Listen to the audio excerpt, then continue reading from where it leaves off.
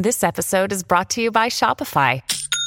Forget the frustration of picking commerce platforms when you switch your business to Shopify, the global commerce platform that supercharges your selling wherever you sell. With Shopify, you'll harness the same intuitive features, trusted apps, and powerful analytics used by the world's leading brands. Sign up today for your $1 per month trial period at shopify.com/tech, all lowercase. That's shopify.com/tech. How would you like a 15% discount to my daily email, the stack of stuff, the show notes, discounts to the conference, all of that? All you need to do is text the word show to 33777. You'll get the annual subscription with a 15% discount to my daily email. You'll get the stack of stuff, the links to the show notes, discounts to the conference, and so much more. All you have to do is text the word show, SHOW, to 33777. Text show to 33777.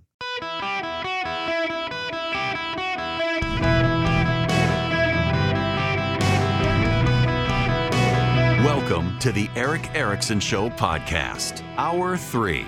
My people, welcome. It's Erick Erickson. Delighted to be with you today. The phone number, 877-973-7425, if you want to be on the show.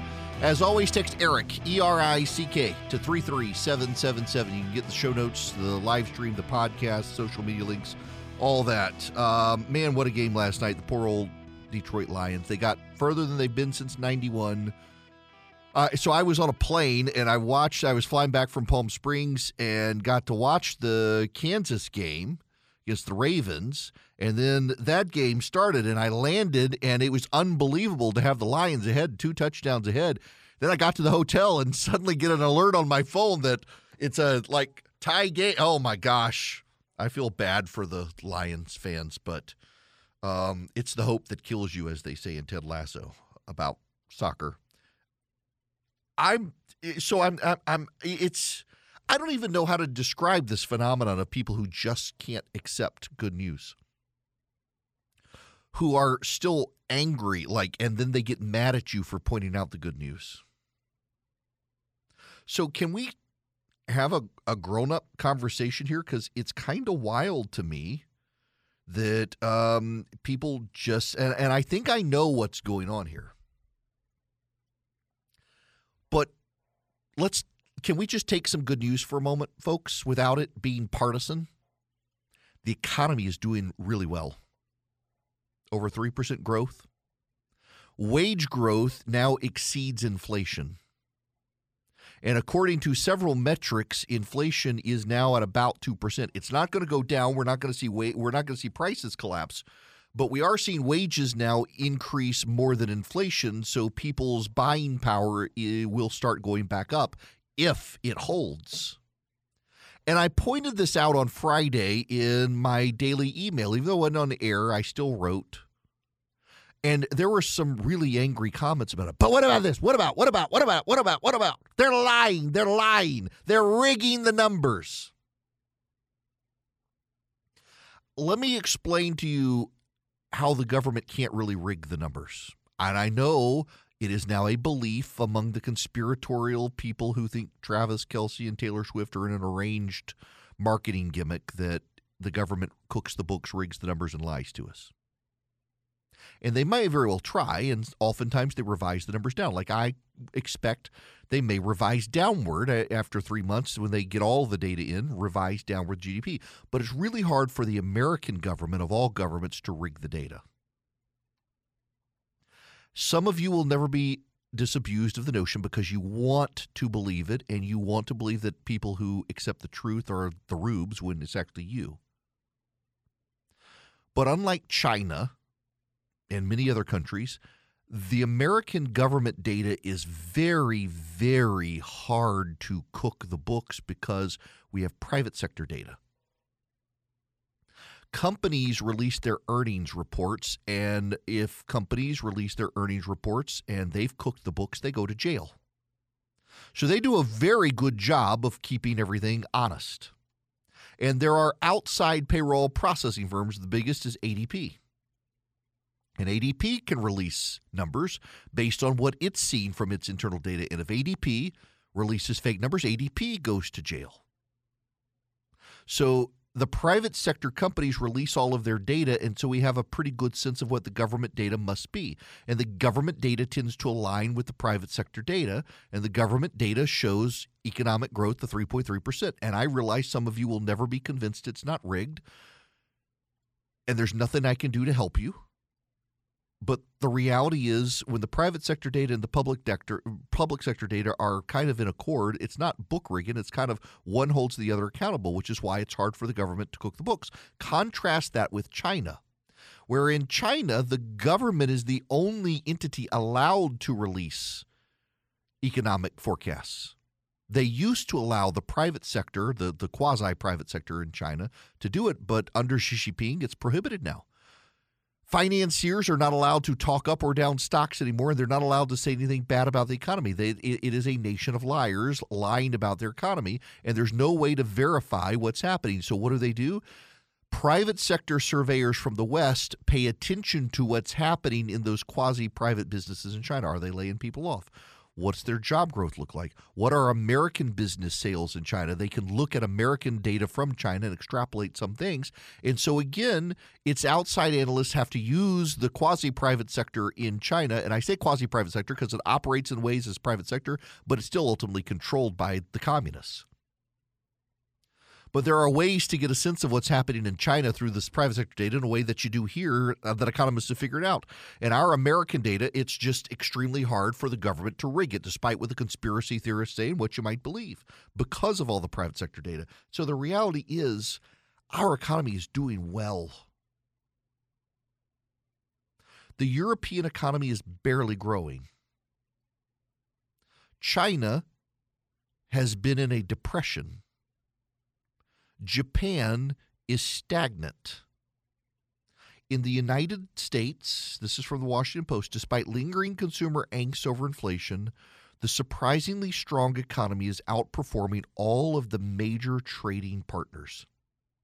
Since 2020, the United States has powered through a once-in-a-century pandemic, the highest inflation in 40 years, and fallout from 2 foreign wars. Now, after posting faster annual growth last year than in 2022, the U.S. economy is quashing fears of a recession while offering lessons for future crisis fighting. Inflation is cooling. The economy is growing 3.1% over the past 12 months. Wages are rising. Can we just take the good news? And a lot of people, I think the reason they don't want to take the good news is there's a nervousness that it helps Joe Biden. That's why they don't want to take the good news. Because they're afraid if they embrace the good news in their lives and the lives of their neighbors, that it helps Joe Biden. And in fact, this is from NBC News. After a year of recession doomsaying, an unexpectedly resilient economy is boosting the White House as it ramps up selling its record to Americans who've just started shaking off the quote-unquote vibe session. At the same time, senior administration officials say they're increasingly confident the situation on the ground can largely speak for itself. The economy grew at 3.1% pace between the fourth quarter of 2022 and the same period last year. Every inflation measure is cooling. The job market remains strong. The stock market has hit record highs. Wages are now surpassing the inflation rate. The growth of wages offsetting inflation. People are starting to have more money in their pocket all of a sudden. And that trend line, if it continues, which is likely, will rebound the economy. And we may get out of this without a recession. Now, I will tell you, I'm still convinced something wicked this way comes. I'm still convinced there's a black swan event. It could be war in the Middle East. It could be oil prices spiking because of events in the Middle East. It could be lots of other things that crater the economy. I still think it could happen. At the same time, never bet against America. Never bet against America. Does Joe Biden get credit for it? I think the private sector gets credit for it, but historically, whether it's fair or not, presidents get blamed for a bad economy and they get credit for a good economy. Presidents get the credit. Whether it's fair or not, presidents do. I don't think I or you should be talking down the American economy when it's actually a success story right now.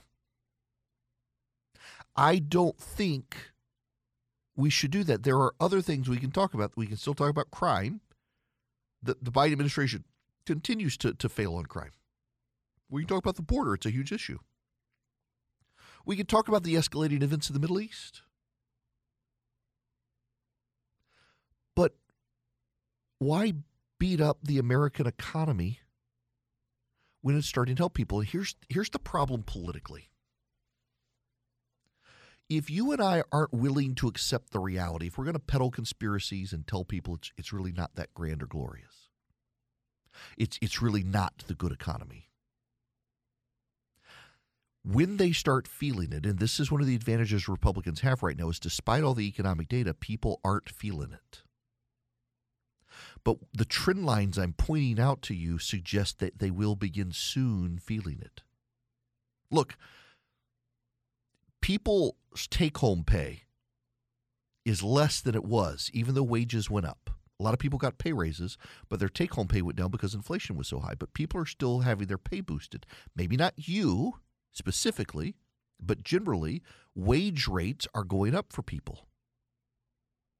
And because the wage rates are going up for people, the wage rate is now exceeding the inflationary rate, which means all those people who are taking home less money because of inflation are beginning to take home more money, so their spending power is up. That means they can spend more money. That contributes to the economy.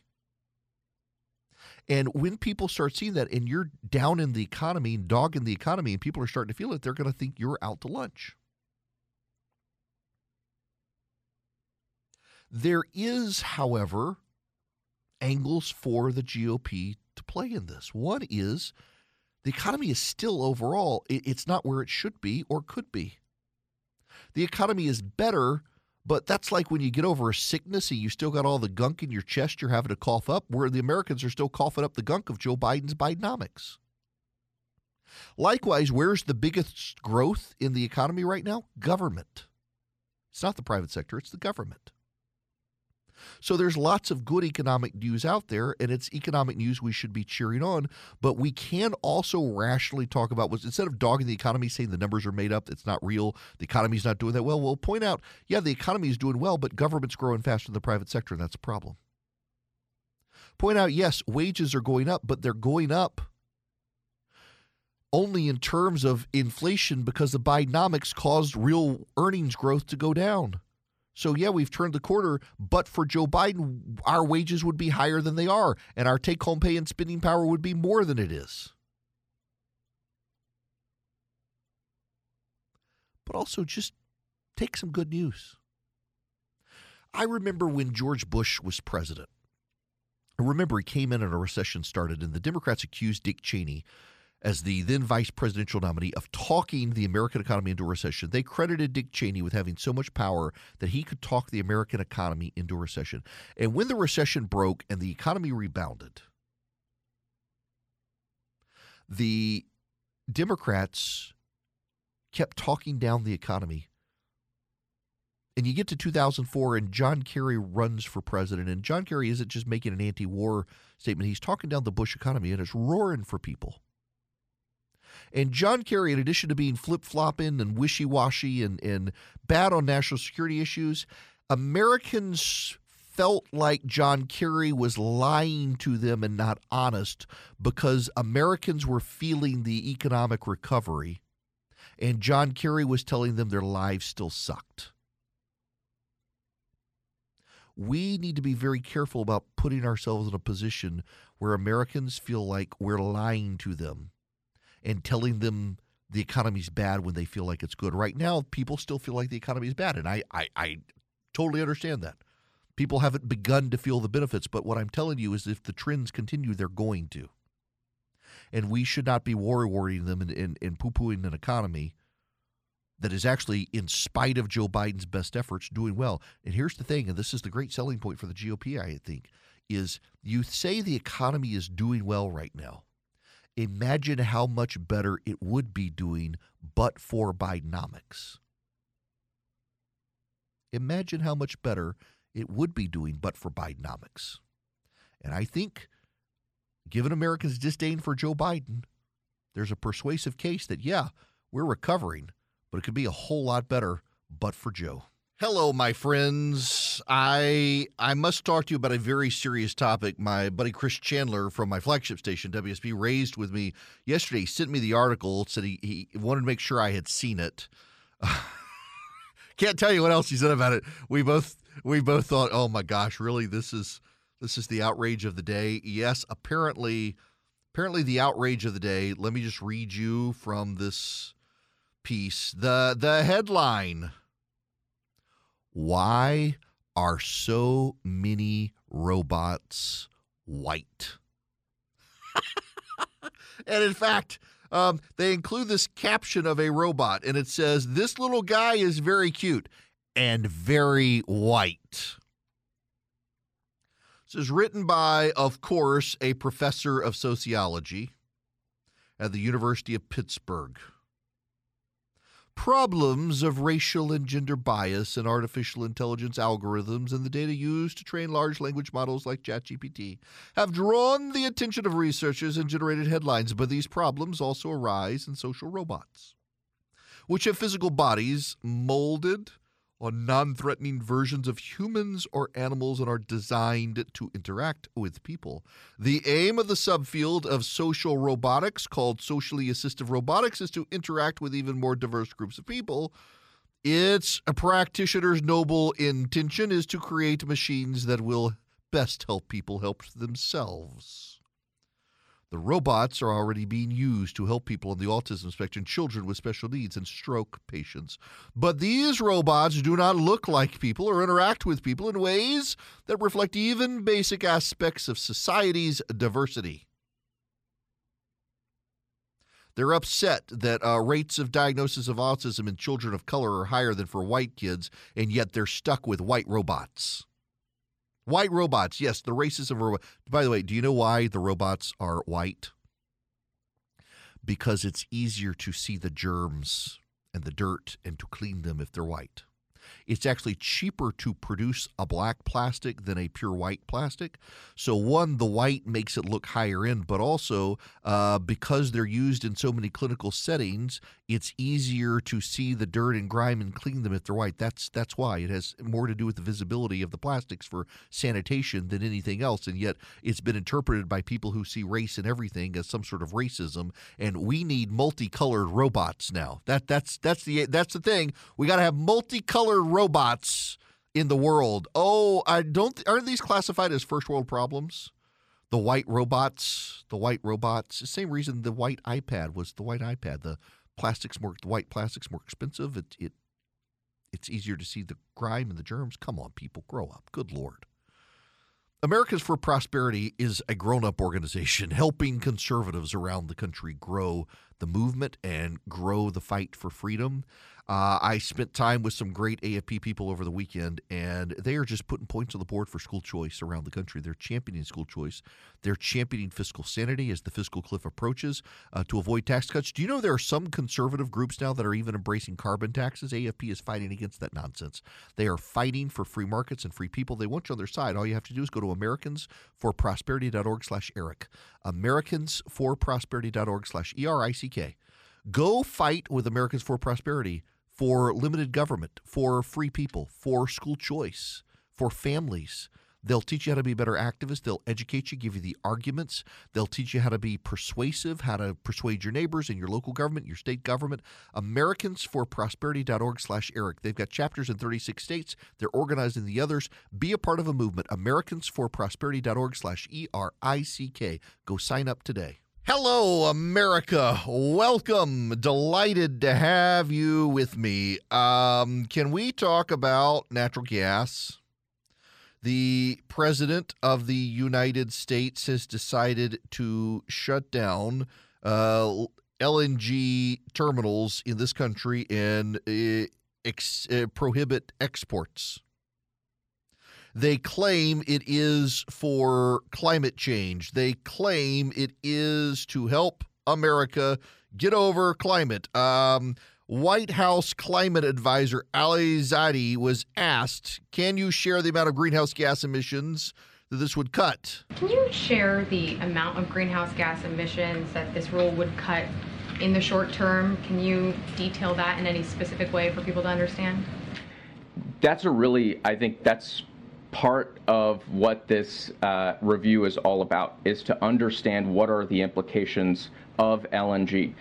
We've started to learn more about leakage rates at different parts of the supply chain, upstream, midstream, downstream. We've started to learn a lot about what happens to LNG as it's chilled and then shipped overseas.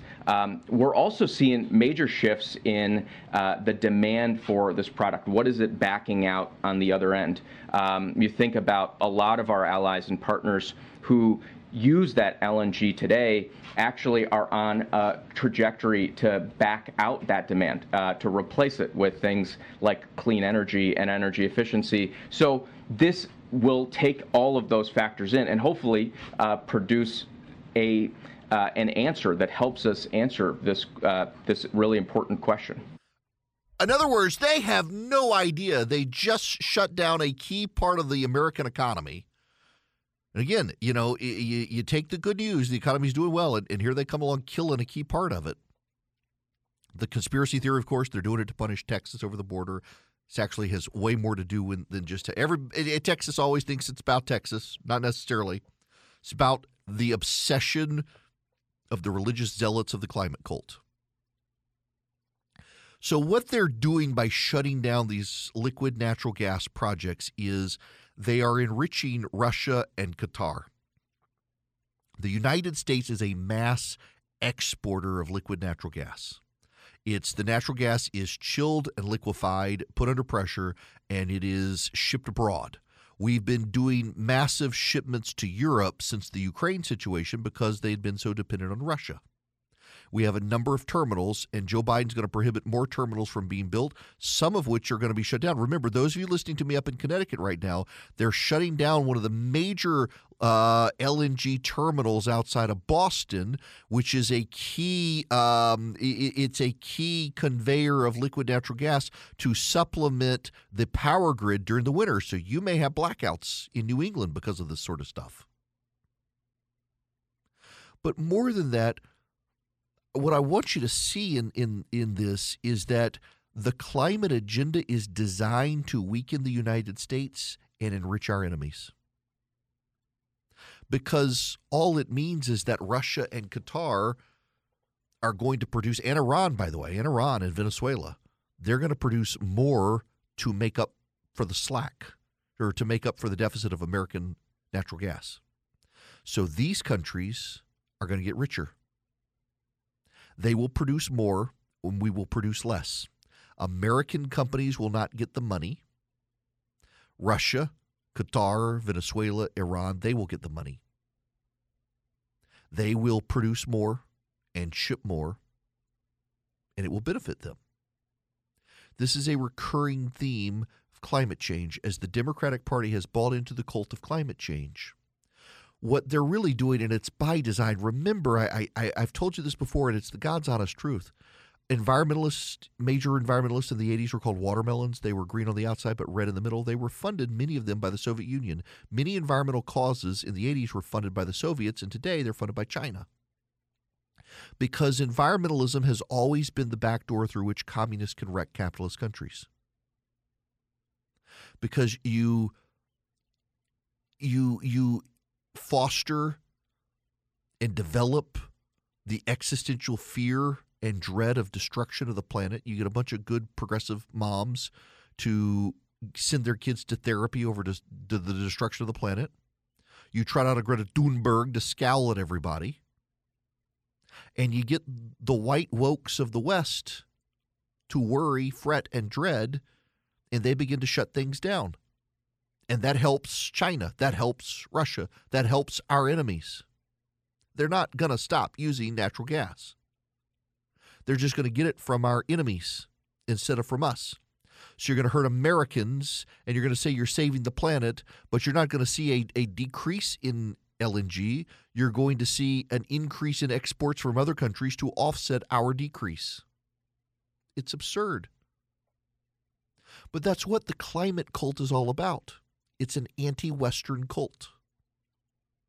It is an anti-Western cult that believes that capitalism, which has elevated more people out of poverty than anything else, is inherently bad because it elevated those people out of poverty. By elevating people out of poverty, what? They can afford new dishwashers and dryers and washing machines. They don't have to do the dishes themselves, so they're consuming more electricity. They can have indoor heating and air. It's why the left is so desperate to keep African nations impoverished. They don't want to cure malaria. Look at their solution for malaria. Instead of spraying DDT to kill the mosquitoes, in low-dose DDT, they scared everybody about it, the silent spring, and could have done low-dose DDT, killed malaria. Instead, what was the left solution? Well, we'll just have them sleep in tents at night. That's what it is. We'll just let them sleep in tents at night. And in the process, in the corruption of it, they keep African nations impoverished. And in keeping African nations impoverished, they're not giving them reliable power. They're not giving them a reliable power grid. They're not giving them heating and air systems, because the fear of the left so often is that if you give them heating and air solutions, they build up a power grid, well, suddenly their carbon emissions are going to go up. They wish your quality of life to go down.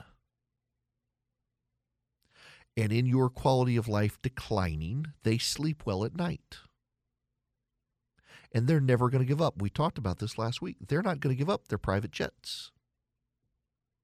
They're not going to give up their lifestyle. They want you to give up your lifestyle. They want you, they want the decline of your lifestyle while their lifestyle is elevated. They want to shut down businesses around the country making money through the production of oil and gas. It emboldens our enemies. It weakens our economy. It lowers our quality of life. It produces blackouts and power grid struggles in this country. And that's what they want to do. That is the design of what they want to do. So the Biden administration is doing something new as well. They're proposing some legislation. Get this. So they're proposing legislation that would build out the power grid, but not just build out the power grid. It would also build out pipelines in the country. It would not just build out pipelines in the country. It would rapidly increase permitting in the country for oil wells. They're calling it permitting reform. And now you want to know the kicker in the permitting reform? It would appropriate $3 billion to increase capacity of power and gas, and it would send that $3 billion to the nonprofits and local governments who participate in the environmental review process. And it would require FERC, the Federal Energy Regulatory Commission, to pay the expenses of those who intervene in regulatory proceedings but can't afford to. In other words, according to the permitting reforms the Democrats want to do to speed up oil and gas pipeline approvals in this country, they'll actually appropriate $3 billion to give to the nonprofits that are opposed to the oil and natural gas pipelines to be able to sue the regular. I mean, this is so Orwellian. You got to laugh at the hubris of it, that people are starting to realize this is actually a horrible, horrible reform idea. They're calling it permitting reform to speed up the process, and they're actually going to pay nonprofit environmental groups to sue the oil companies to prevent the permits from getting approved. That's their regulatory reform. It's all by design. It's all so deeply demented. It's all to lower our quality of life while they sacrifice nothing. How many Americans are going to be put out of work? And by the way, we know there's a real problem. So why is there an LNG terminal in New England outside Boston? Why is there an LNG terminal, a liquid natural gas terminal, outside Boston? Any idea? Because of the limited pipelines into New England. That's why there's an LNG facility in Boston, in the harbor. It's to unload. It's not to export natural gas.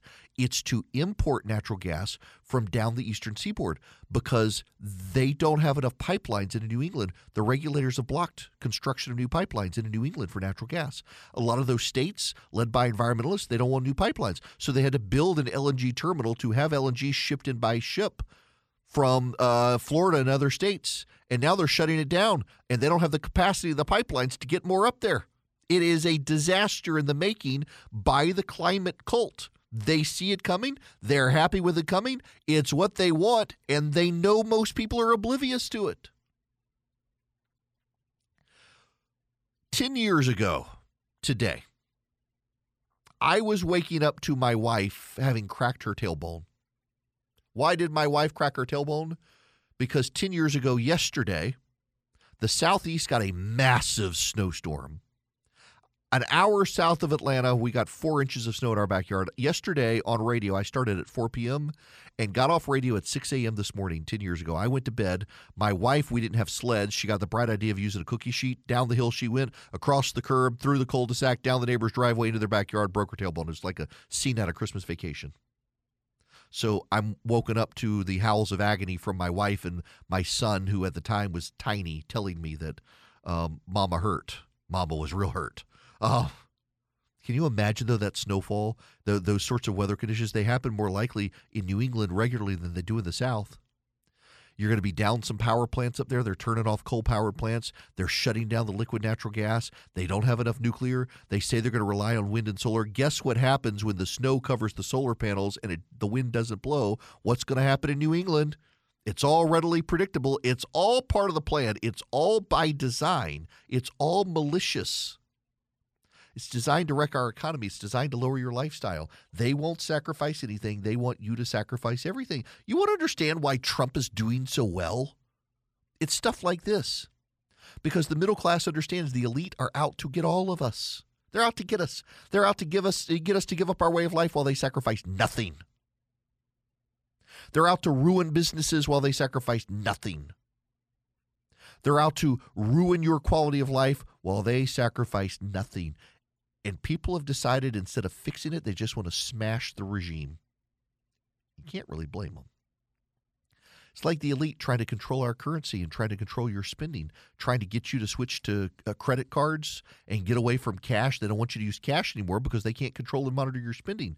It's a secret war on cash. Swiss America has been sounding the alarm about. With soaring interest rates, squeezing the economy, banks teetering on collapse, Swiss America can educate you on ways to protect your hard-earned assets right now. Get and read their shocking report, The Secret War on Cash. Your copy's free. All you have to do is call or text my name, Eric Erickson, to 800-289-2646. The all-out war on cash is spreading daily. It's business and government together trying to control the way you spend money. The Secret War on Cash report is free to my listeners. All you do, mention Eric Erickson when you call or text 800-289-2646. That's 800-289-2646. You can also go to SwissAmerica.com/Eric. Makes it super easy. SwissAmerica.com/ERICK. Or call or text 800-289-2646. Just mention my name, Eric Erickson. Message and data rates apply. Hello, America. Okay. So, first of all, I would like to just say thank you to Delta for getting me home safe yesterday. But, as all the doors have been falling off the planes, well, only the one, but they found all the loose nuts on all the Boeing jets. First of all, I was glad I was on an Airbus yesterday. Never even, but like the 737 is like the most popular plane on the planet, and now suddenly Boeing decided to allow the bean counters in charge, and they made all sorts of cuts. If you know the background here, everybody on the right was, oh, it's DEI, it's DEI. No, it's not. It's because Boeing and McDonnell Douglas merged, and they put the McDonnell Douglas people in charge, and the whole reason McDonnell Douglas had to merge with Boeing is because McDonnell Douglas wasn't making great planes anymore. They had the bean counters in charge, and they screwed up the MD-11, which was supposed to be the replacement for the DC-10, the glorious plane that has the engine on the tail. I loved that plane as a kid, although the Lockheed TriStar was better. But nonetheless, I digress. So they merged, and they put the bean counters from McDonnell Douglas, who had screwed up McDonnell Douglas, in charge of Boeing, and they started nickel and diming and outsourcing a lot of stuff. So, for example, they outsourced inspections to India because they could save money because the unions in the United States were charging so much. And stuff like that began to degrade. This has had nothing to do with DEI. However, there is a DEI problem, obviously, when you have, for example, United Airlines highlighting how much it's put into so much diversity as opposed to the caliber of the candidates for office and so much of the caliber of the people who are flying. if you've seen some of the videos some of these airlines have trotted out, it does make you wonder, what are they? It's not exactly safety first for some of them. Well, as this has become a big thing, people on the right have been talking about it. You will not be surprised to learn that NBC News has an expose. How right-wing influencers turned airplanes and airports into culture war battlegrounds. Now, last I checked, if you're the one out there bragging about the drag queen flight attendants, you're the one engaged in the culture war, not the rest of us who are pointing out the absurdity of it. This is what happens with the left, is the right responds to the dumb things they've done. They're like, oh, you're just in the culture. We are fighting the culture. No, we're just responding. I mean, you're the guys who did the promotional video showing the drag queens down the aisle. Now, I just got to tell you, as someone who's been flying since I was 5-year-old and have literally been in a plane crash and had to go down the slide as an 11-year-old by myself with no parents on the plane, the drag queen flight attendant wearing the high heels is not getting off that jet without a broken ankle. So maybe actually like if you're going to do that, like highlight something other than the flammable hair and the 3-inch high heel shoes that aren't going to allow you down the slide without ripping the slide. The whole thing's just absurd, people. It's absurd. And the fact that we're pointing out the absurdity of it doesn't make us the culture warriors. It actually makes us the sane people. Now, I do think there are too many people on the right. Like, you got people on the left who they cash in on the conspiracy theories, and they cash in on, well, I mean, look at, like, what's her name from the 1619 Project. She's cashing in on this systemic racism, and everything is systemic racism, and everything's racism. I mean, for God's sakes, one of the things I've had to talk about today is white robots are a sign of racism in the world. Seriously. They're worried that they use white plastic for robots because you can clean them more easily, and yet that's a sign of racism. When everything is racism, nothing's racism is what they do. But on the right now, you've got all these people making money off of DEI. So if anything happens, it must be DEI. Maybe, but also maybe not. Maybe the world is full of shades of black and white and gray and other colors, and sometimes it's the bean counters and not the DEI people. Sometimes you got to be able to nuance and synthesize. And I think the internet has made us all so stupid that you literally do have people out there who believe that Travis Kelce and Taylor Swift are in a conspiracy theory to get Joe Biden elected in an arranged, manufactured media marketing campaign instead of being in a relationship, and that Roger Goodell really wanted the Lions to lose. I assure you he probably wanted them to win. Would have been great ratings to see Detroit headed to the Super Bowl.